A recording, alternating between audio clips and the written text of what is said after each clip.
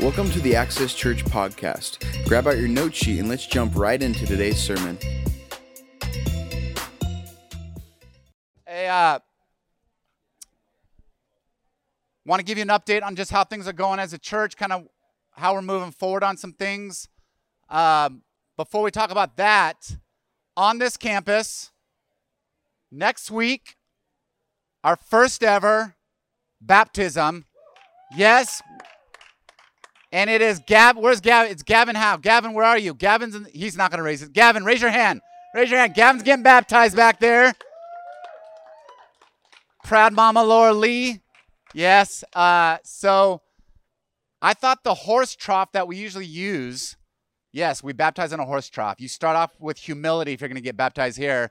I thought that it got stolen with our trailer, and some of you were actually excited about that because you thought we would upgrade to a better baptismal. The Lord blessed us. It was in storage. We have it. So we're going to fill up a horse trough for you, Gavin, because we love you so much. So next week, what animals eat out of, you get to get dunked in. No, it's clean.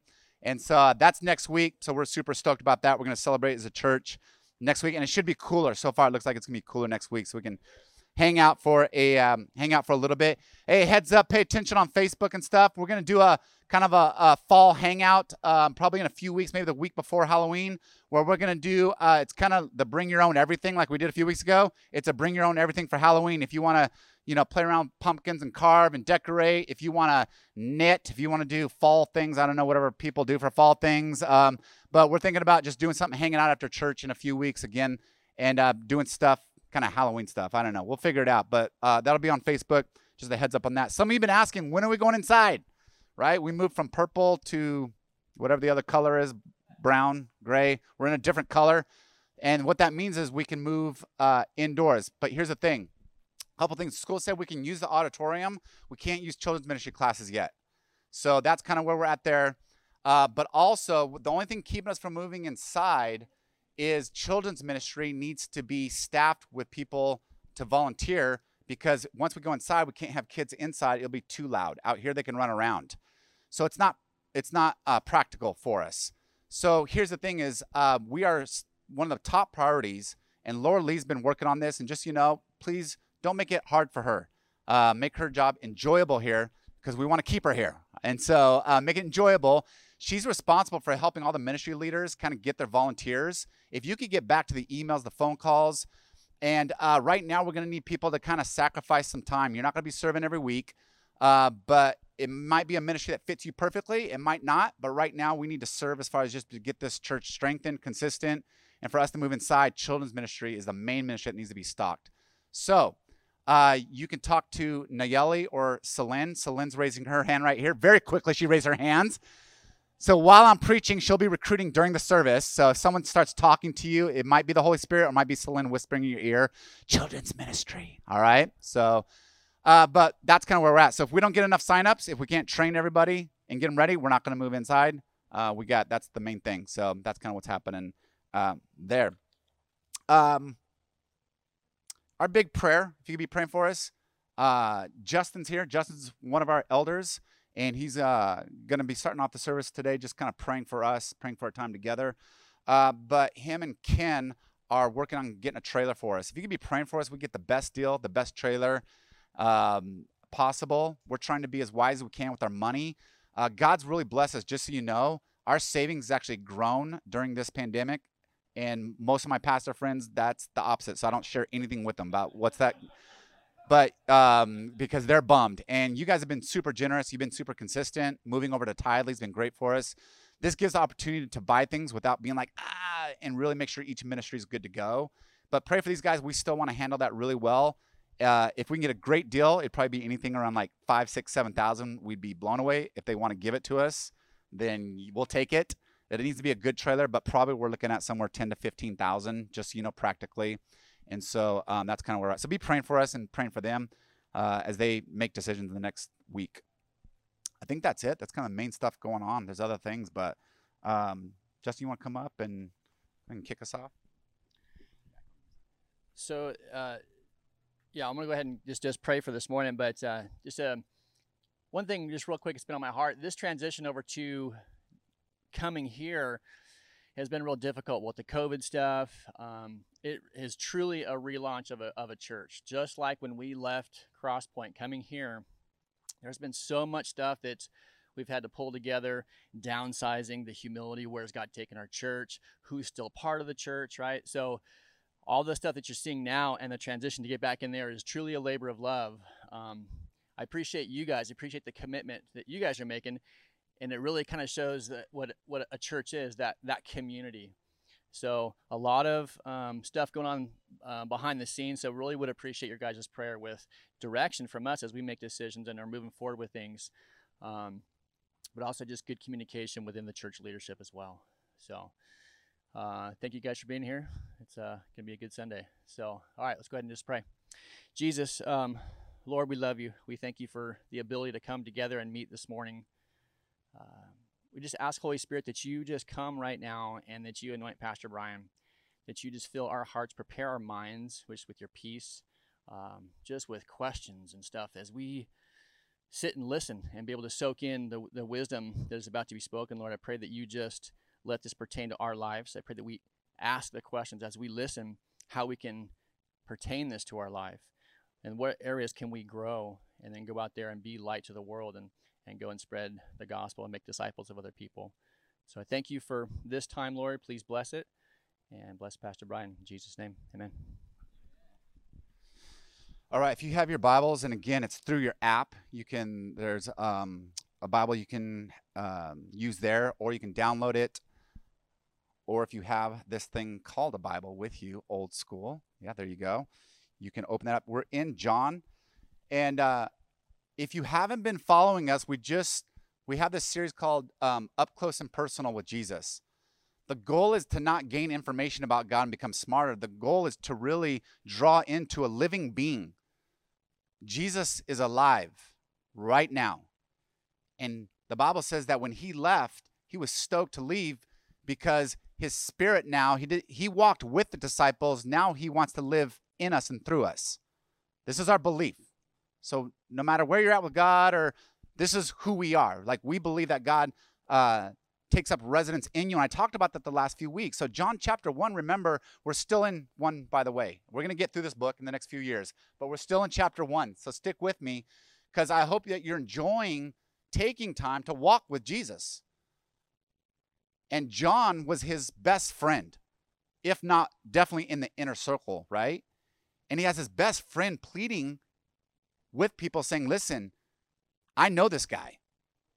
He's the real deal. And he wants us to know so that we can be saved, so that we can be secure, and so that we can tell others confidently. That's what this book is about. That's why we're going through this. Up close and personal. Really taking a close look at Jesus so you know who he is, which is what John does in the first chapter. He says, this is who Jesus is. And now John's going to transition. He says he's fully divine and he's fully human. We believe that. I'm not going to go into the details because last 2 weeks I've talked about why that's important for us. And so you can listen online or through your app about that. But today we're going to transition from, as John does, moving from who Jesus is to how does Jesus live. Let's look at as far as how would God live life? If he's just like you and I, how would God do life? Because I'm assuming if he's God, he's going to do it really well. Like, there's going to be a lot of significance, a lot of meaning, a lot of impact. And he wants us to live the same way. And the beauty of Jesus coming is that not only did he come to die on the cross to save us from our sins, he paid the penalty for our rebellion. And every single one of us, I know you look around, you're like, but some people, they look so nice, they can't be rebellious. They've never sinned. They look how they're dressing and they're smiling and they worship and they cry and they clap on time. Like, they have to be like perfect. But the Bible says every single one of here person, if you look around, rebellious. It's just some of us are good at hiding it and some of us, we're not good at hiding it. That's the only difference. And it says because of that rebellion, there has to be a penalty paid because God is a God of justice. He doesn't play favorites. He's not like, oh, I kind of like you today, so you don't have to pay the consequences, but you, I don't like you. He says, nope, I'm a fair judge. I'm a fair judge. But he's also a loving judge, and so rather than us paying the consequences, he's like, I'm going to pay the consequences. So beat me, strip me, and take my life, not theirs. And so he paid the penalty, and that gives us the security to know that God loves us and that we're in relationship with him. He takes care of our rebellion in that way. But also he models of how not to live a rebellious life, a life of obedience, a life of peace, love, joy, kindness, all those things. He models that. And that's what we're going to kind of be moving into, is John now is going to reveal how God works and how he interacts with people. How does God work and interact with people? John chapter 1, we're going to pick up in verse 35. It says, the next day, John, and this is John the Baptist. So I know right now we're getting confused. You're like, but John wrote the book John, and now he's talking about John. He's talking about John the Baptist. This is the cousin of Jesus. And this is a guy that, if you read it, we skip some verses, but this guy was preaching out in the wilderness, and people thought he was a great prophet. In fact, they thought he was the prophet Elijah. And some people thought he might even be the Messiah. Because at this time, you got to remember in Israel's history, they haven't heard from God in 400 years. And there's this kind of, in history right now, they're kind of the sense of God's going to restore us back to how we were back in the time of David. And we're going to be a prosperous nation. And so just so you know, in this time period, within the last 100 years, there had already been multiple men who said they were the Messiah. The problem was they died and they never rose again. So obviously they weren't the Messiah. So there's this bubbling of a Messiah is coming, a Messiah is coming. They thought maybe it was John the Baptist. That's who this is. But John the Baptist says, it's this guy over here. He's pointing to him. And so we pick up here where it says that the next day, John the Baptist was there again with two of his disciples. So John the Baptist had these guys that were following him, learning from him. And in verse 36, it says, when he saw Jesus passing by, he said, look, the Lamb of God. When the two disciples heard him say this, they followed Jesus, which had to kind of be weird. Like, you have your disciples, and as soon as he said this, they did like, peace out, John. And they went and followed Jesus. But that's what John wanted. It's a good mindset John the Baptist had for all of us in ministry or churches, where it doesn't matter who people follow, what person, what church they're at, as long as they're following Jesus. And we should be happy about that. That's the goal. We're all on the same team. And John the Baptist was playing his role. And so there's humility there. It's like, as long as you're following Jesus, I don't care if you're with me or with him, just follow Jesus. That's what we care about. And so he says, look, the Lamb of God, and they said they followed him. And so turning around, Jesus saw them following and asked, what do you want? Dang, okay, nice to meet you too, Son of God. Someone's in a good mood today, right? First thing Jesus asked, first thing when he interacts at a real personal level, right? His first, this is Jesus coming onto the stage of really representing God.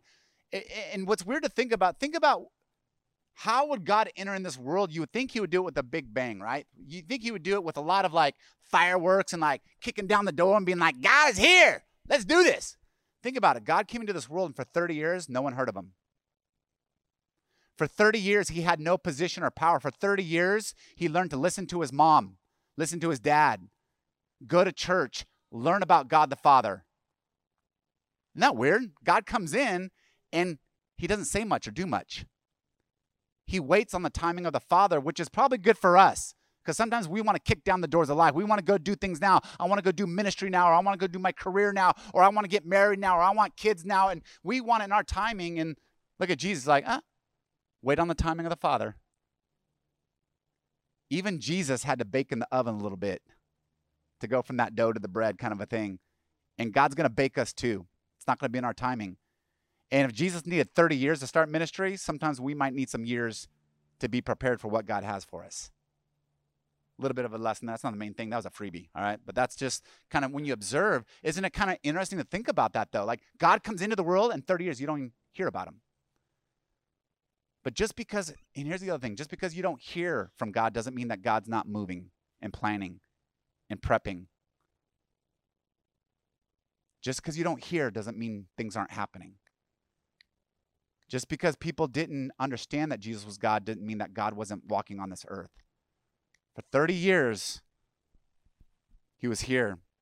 He built things, took care of his family. We believe that his dad passed away at some point, which means he was the man of the home. He was the oldest. He was learning, and here's the thing, he was learning these things in 30 years that would prepare him for the next 3 years of ministry. Young people, what you're learning at home, why do I have to listen to my parents? What if they're wrong? Yeah, they might be wrong. They might be right. What you're learning is submission, because when you leave that home, God's going to want you to submit to him. And if you're like, I don't want to listen to anyone, you're going to have a hard time listening to God later on in life. Your parents are a test. Yes, they're imperfect. But the better you do there, the better you're going to be able to listen to God and follow God later on. That's the goal. Some of you right now, you're working a job and you don't like it. I want to get out to a better job. Stop. Maybe God's using that to toughen you up, to prepare you for some other ministry or to prepare you for some other relationship. So God's prepping, baking. Let him do those things. Jesus did it. We're going to do it. But the first thing when he comes on the stage is, what do you want? And they said, Rabbi, which means teacher. They didn't even answer. They said, where are you staying? Nice move, disciples, right? If you don't know the answer, answer a question with a question. Where are you going? Where do you want me to go? What are you doing? What might I not be doing, right? You just answer a question. You're kind of stalling. And so they said, where are you staying? And he said, well, come and you will see. So they went and saw where he was staying, and they spent that day with him. It was about 4 p.m. They spent time with Jesus. I think it's a valid question that before we start this journey of living with Jesus, that we have to ask ourselves, what do you want? And I think that question is in two forms. What do you want from God, and what are you willing to do for God? And I think that sometimes we don't count the cost before we follow Jesus. 2 questions I'd love for you to ponder this week. What do you want from God? Do you want the American life? Do you want this pleasure and that blessing, this blessing? That says something about you. And maybe it's biblical, maybe it's right, maybe you're getting into a relationship for the wrong reasons. You see, a right relationship for the wrong reasons is a bad relationship. What do you want from God? But here's the thing that he's saying, what do you want, is also, what do you want to do for God? Because he will require some things. And are you willing? I think those are 2 good questions, and probably things that they pondered as for a whole afternoon they were able to talk face to face with the Son of God, which is an amazing thing. Again, history's changed. For thousands of years, no one's been able to be face to face with God. No one's been able to do it. And now men and women can sit down and have face-to-face conversations and hear about the heart of God. History has changed. We pick up in verse 40 that after this, it says that Andrew, who's Simon Peter's brother, was one of the 2 who heard what John had said and who had followed Jesus. So Andrew's one of the guys that spent time with Jesus. The first thing Andrew did was to find his brother Simon and to tell him, we have found the Messiah. Which gives us a little bit of indication as far as when we truly have an encounter with God, we can't help but tell other people. And when we lack just sharing other people our experience with God, usually what that means is we haven't had an experience with God because we have nothing to share. When we try to equip people to go tell people about Jesus, it's ineffective if you truly haven't had an experience with Jesus. My goal is that you truly experience Jesus in a profound way. The forgiveness of sins, his Spirit being poured into you, miraculous things happening within you, you seeing God just continue to move in profound ways, that it truly is this experiential thing. Because here's the thing, then you can't help. I'm going to have to tell you to settle down telling people about Jesus. I'm going to have to tell you to back off. It's too much. Why? Because, well, I mean, come on. If we eat at a good restaurant, what do? We go berserk, right? We go on social media. Oh, my God, this changed my life. You got to eat the spaghetti, like this. And we're telling our friends, right? Our friends like, I need to share something. I'm kind of struggling in my life. Well, you just need to eat at this restaurant. This restaurant will change your life, right? We get stoked about food. And then about Jesus, it's like, yeah, you don't want to hear. It probably won't change your life that much. Well, he's okay. He's God, I mean, he gives you eternal life. If you want to live forever, I guess it's, maybe we could talk, right? But what does that say? Well, what that says is maybe we haven't tasted and seen that the Lord is good. And so why would I equip you to preach about something that you don't care about? I love hanging out with people that don't know Jesus, that are disconnected from church. I love it. Why? Because I know something and I have someone that they don't, that I think will change their life.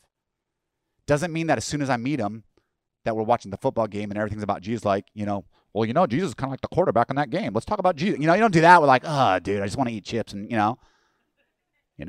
drinking a beer. The first miracle is Jesus changing water to wine, Cheers to Jesus, You can drink and follow God. Well, that's, you don't want to be cheesy about it. But I love the opportunity to be light. That when they're cursing and getting angry at the game, they see why? Because that game doesn't matter much to me. That all of a sudden when we're talking about life and they're like really talking about their marriage and what's really going on, that they could see where it's like, nah, I'm 22 years in, I love my wife even more. Why don't you look at when the TV's on, why don't you gawk when they have the girls in the bikinis? Don't need to. Doesn't honor the Lord, doesn't honor her. Why would I demean her? It doesn't do anything for my heart. And it opens it. And why am I stoked about that? I want to point them to Jesus, not to me. Where does that come from? I've had a personal experience. Jesus has changed my life, changed my career, changed my mindset, changed the way I raise kids, changed the way I view money, changed everything, and I'm going to live forever, so it doesn't matter how many blueberries I eat, how much bark I eat, how much, gluten-free, so I can live 3 years longer.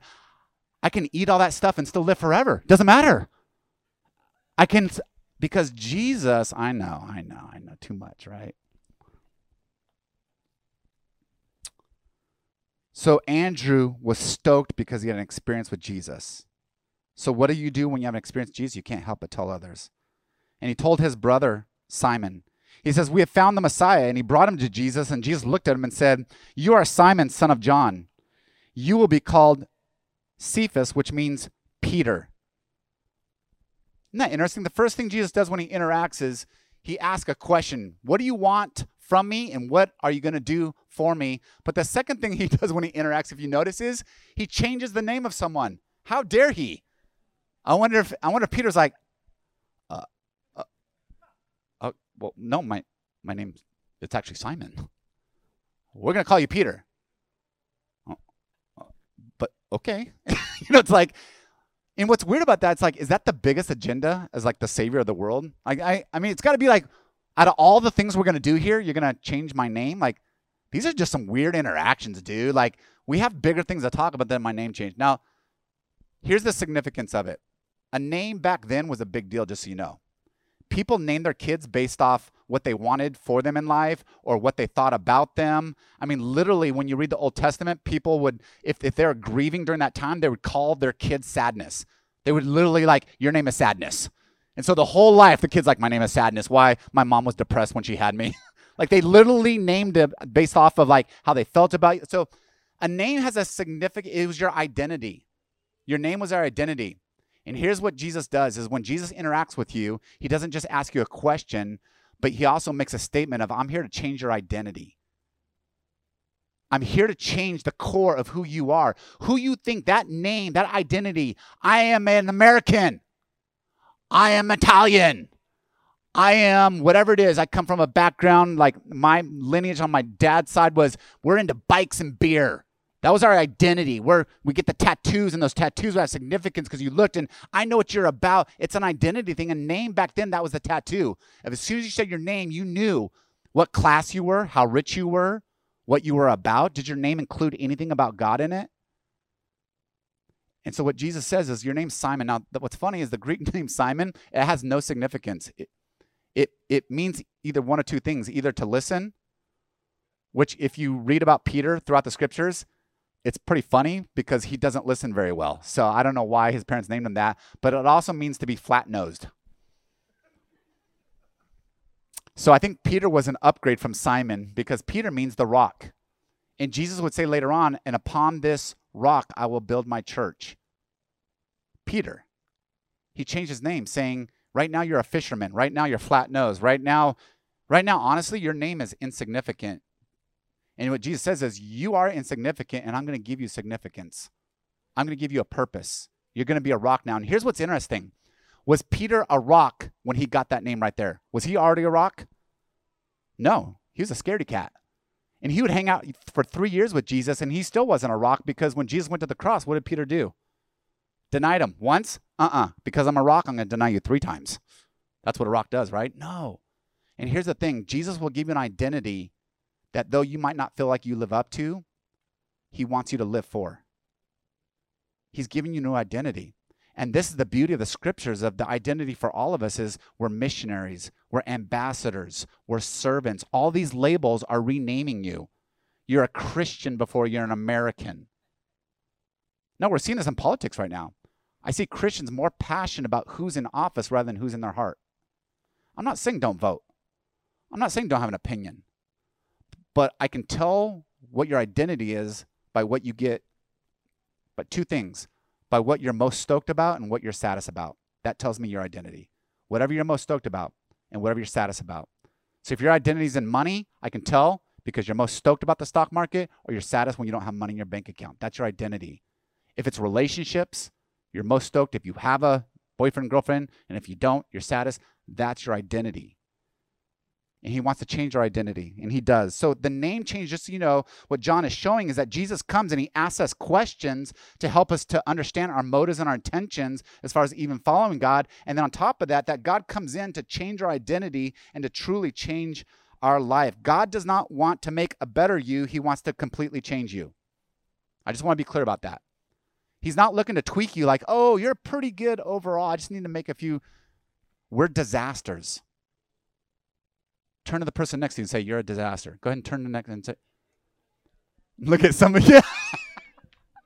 I didn't think you guys would do it. You guys did it very quickly, though. Very quick. In fact, some of the kids turned to their parents very quickly. Brian said, I don't want to, but Mom, you're a disaster. That was awkward. Okay, we're going to move forward. That was an awkward moment in the service. This is why it's important, you guys. Listen, is God doesn't want to better you. He wants to completely change you. And here's the problem with our sin nature and our rebellion is we resist it. I don't want God to change the way I view sex, money, the way I view my time. I don't want him to change me as far as when people wrong me, I want to get back at least. I want to make them hurt a little bit. And that's why I'm a pretty good person, Brian. I don't want to kill them. I just want to make them squirm a little bit, right? And when God wants to completely change that, saying, no, when someone hurts you, you serve them and love them and pray for them. What the stink? You crazy? Uh-huh. Because I'm going to completely change you, not just tweak you. Verse 43. Jesus is still recruiting these disciples, his leadership team. So now he's got 3 guys. And it says the next day, Jesus decided to leave for Galilee. Finding Philip, he said to him, follow me. Philip, like Andrew and Peter, was from the town of Bethsaida. So they're probably all related, just so you know. Or they're good friends, high likelihood. So, and here's the other thing too is, well, I'll keep reading. He says that Philip found Nathanael and told him, we have found the one Moses wrote about in the law and whom the prophets also wrote, Jesus of Nazareth, the son of Joseph. Verse 46, Nazareth, can anything good come from there? And Nathanael asked, come and see. When Jesus saw Nathanael approaching, he said of him, check this out, Jesus sees him, and he says, here truly is an Israelite in whom there is no deceit. He says, how do you know me? Nathanael asked, and Jesus answered, I saw you while you were still under the fig tree before Philip called you. Then Nathanael declared, Rabbi, you are the Son of God. You are the King of Israel. And Jesus said, you believe because I told you I saw you under the fig tree. You will see greater things than that. He then added, very truly I tell you, you will see heaven open up and the angels of God ascending and descending on the Son of Man. The third interaction we see as Jesus is now building these disciples, recruiting from John. These disciples are coming to him, drawing people to him. He asks a question for people to peer into their motives.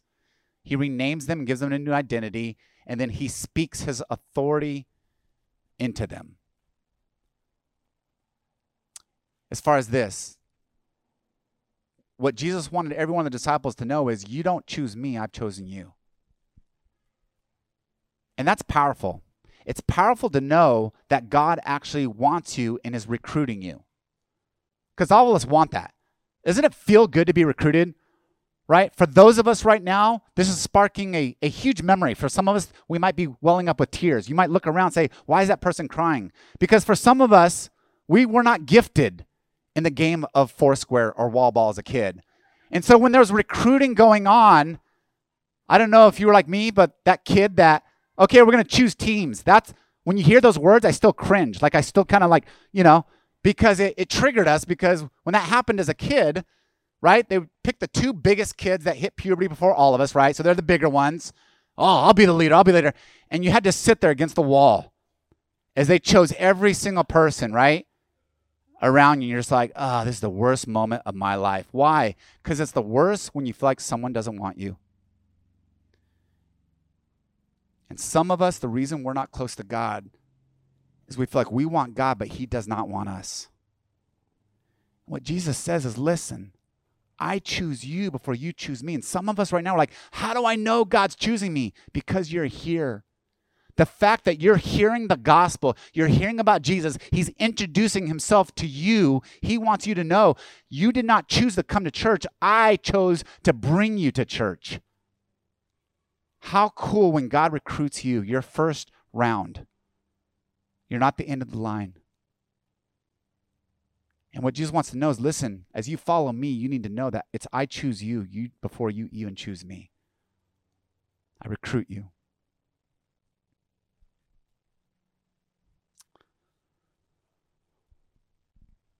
Today, what I want to end with is this. I want us to think about this is Jesus is doing something very purposeful in John 1, and we're going to see it as we continue in John chapter 2.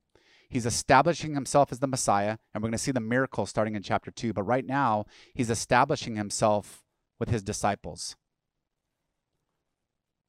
And what he's doing is this. He's wanting to make sure that people understand is I've come to recruit followers, not fans. Jesus has come to recruit followers of him, not fans for him.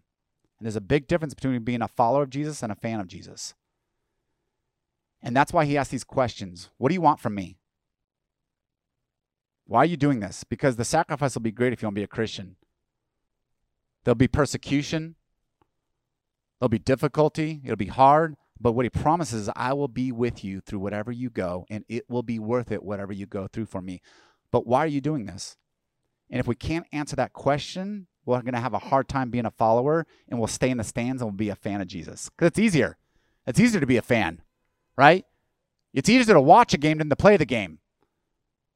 I don't know if any of you played football, but that's painful. I know those guys make it look easy, but I don't know if you've ever seen a retired football player walk. Anybody seen a retired football player walk?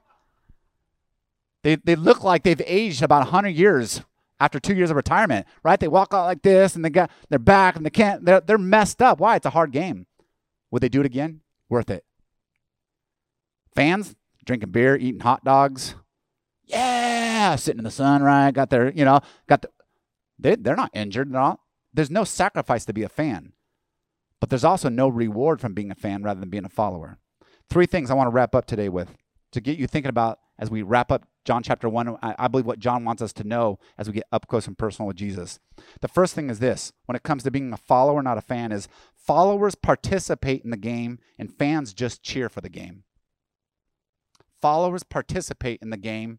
Fans just cheer. Jesus did not come to this earth for applause.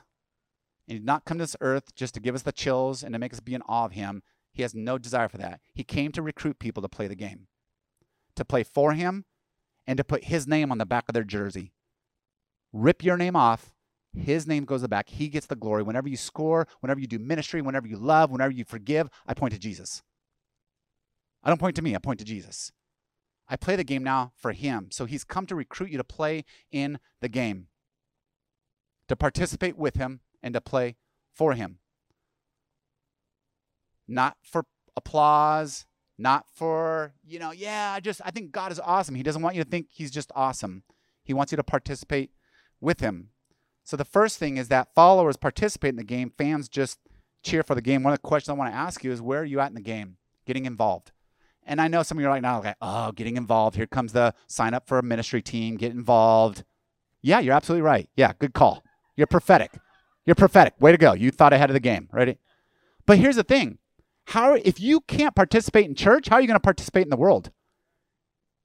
If this is too hard, what about the assignments God has for you outside the church? This is just practice. This is just practice. Signing up for a ministry team, learning to serve, showing up when you don't feel like it. Welcome to life. Because God's going to ask you to do things outside the church when you don't feel like it. This is practice. This gets you toughened up, ready for game day, which game day isn't Sunday. Game day is Monday through Saturday. And I just want you to know, I watch some of us and you're fans of Jesus and you think it's fun. And I just want you to know he's got a whole nother level for you, but you got to be a follower. Get in the game here. Get in the game there. Jesus is looking to recruit for the game. And he loves you and he's recruiting you. Don't say no to him because he's got good plans for you. The second thing is this. Followers interact intimately. Fans observe casually. I'm gonna unwrap that. Followers interact intimately. Fans observe casually. On the football field, do those football players have access to the coach more than we do as fans? They talk every day, right? They talk about everything, injuries, what's going on, strategy, all that kind of stuff. But what's interesting is fans, have you ever noticed football fans where they think like they know the coach and the players? Oh, I can't believe he did that. I wouldn't have done that. Well, I remember 3 years ago he did that and he said that and I can't believe that. And like, first of all, the coach even cares what you think. Have any of us as a fan ever gotten a check from the team for cheering for them? Has anyone received like, hey, thanks so much. We appreciate your business. No, they require more money from you just to watch them with no reward at all. See, many of us do that with God. We observe God so we think we know him. But you don't know anyone until you intimately interact. That's what's dangerous about the internet when we observe like things about people that we don't know from the internet and, they're this way and they're that way and you don't know them. You haven't had a conversation. You haven't sat down. And it's the same thing with God. Many of us have these presuppositions about God or, well, this is what he would do. This is what he would say. And you don't know because you casually observe him, but you haven't intimately interacted with him. I just want to encourage you with this. You don't know God until you intimately interact. Talk to him. Get into his word. Know his heart. Actually follow through and trust him on something so you can see his miracle. Many of us are 2 days short of a miracle. What do I mean by that? You've been praying, but then you're going to give up. And the miracle's days away, but you give up. You don't truly get to see God come through in that miraculous way financially or relationally or emotionally or even spiritually.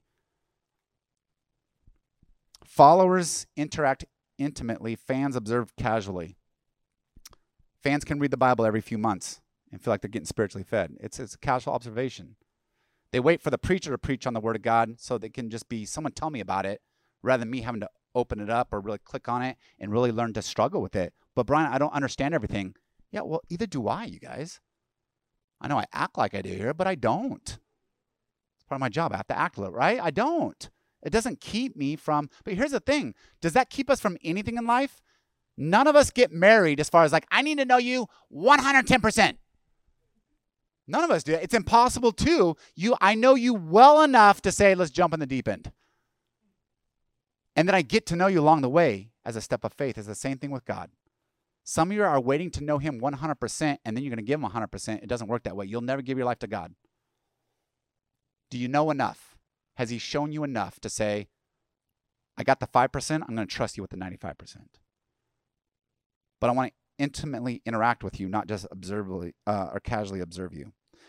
And the last one is this. Followers are bought in where fans just get hyped up. Followers are bought in where fans just get hyped up.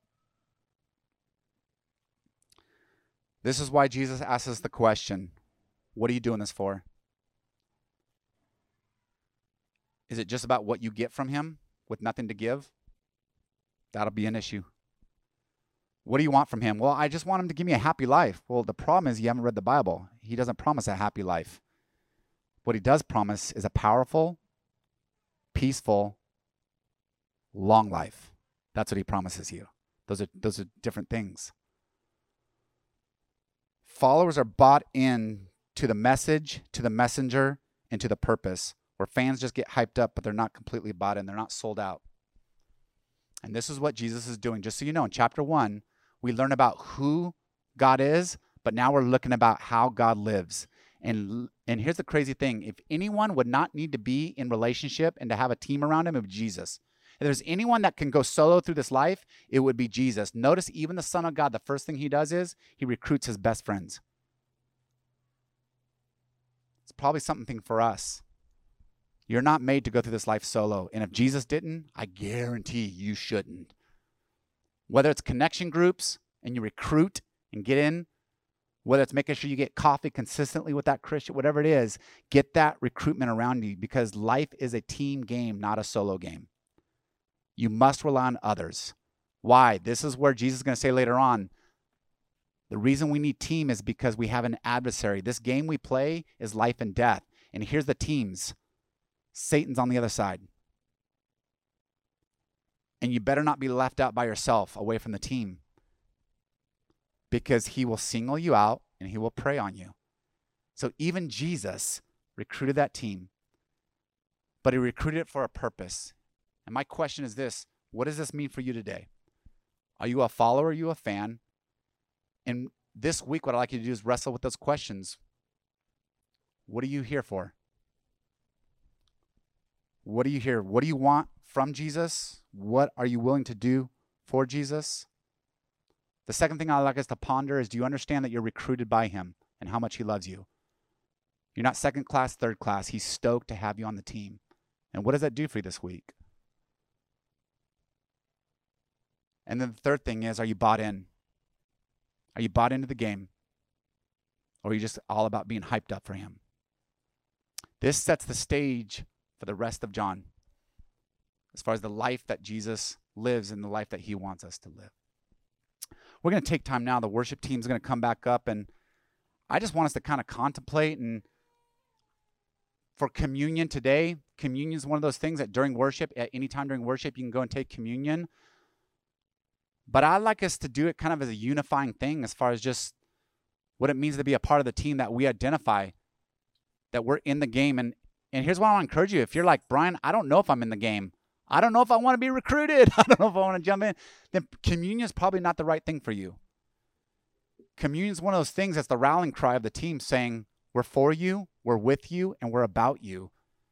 And the life that you lived as you died to yourself is the life that we live as we die to ourselves. Again, his name goes on the back of our jersey, not our name. It's about his glory.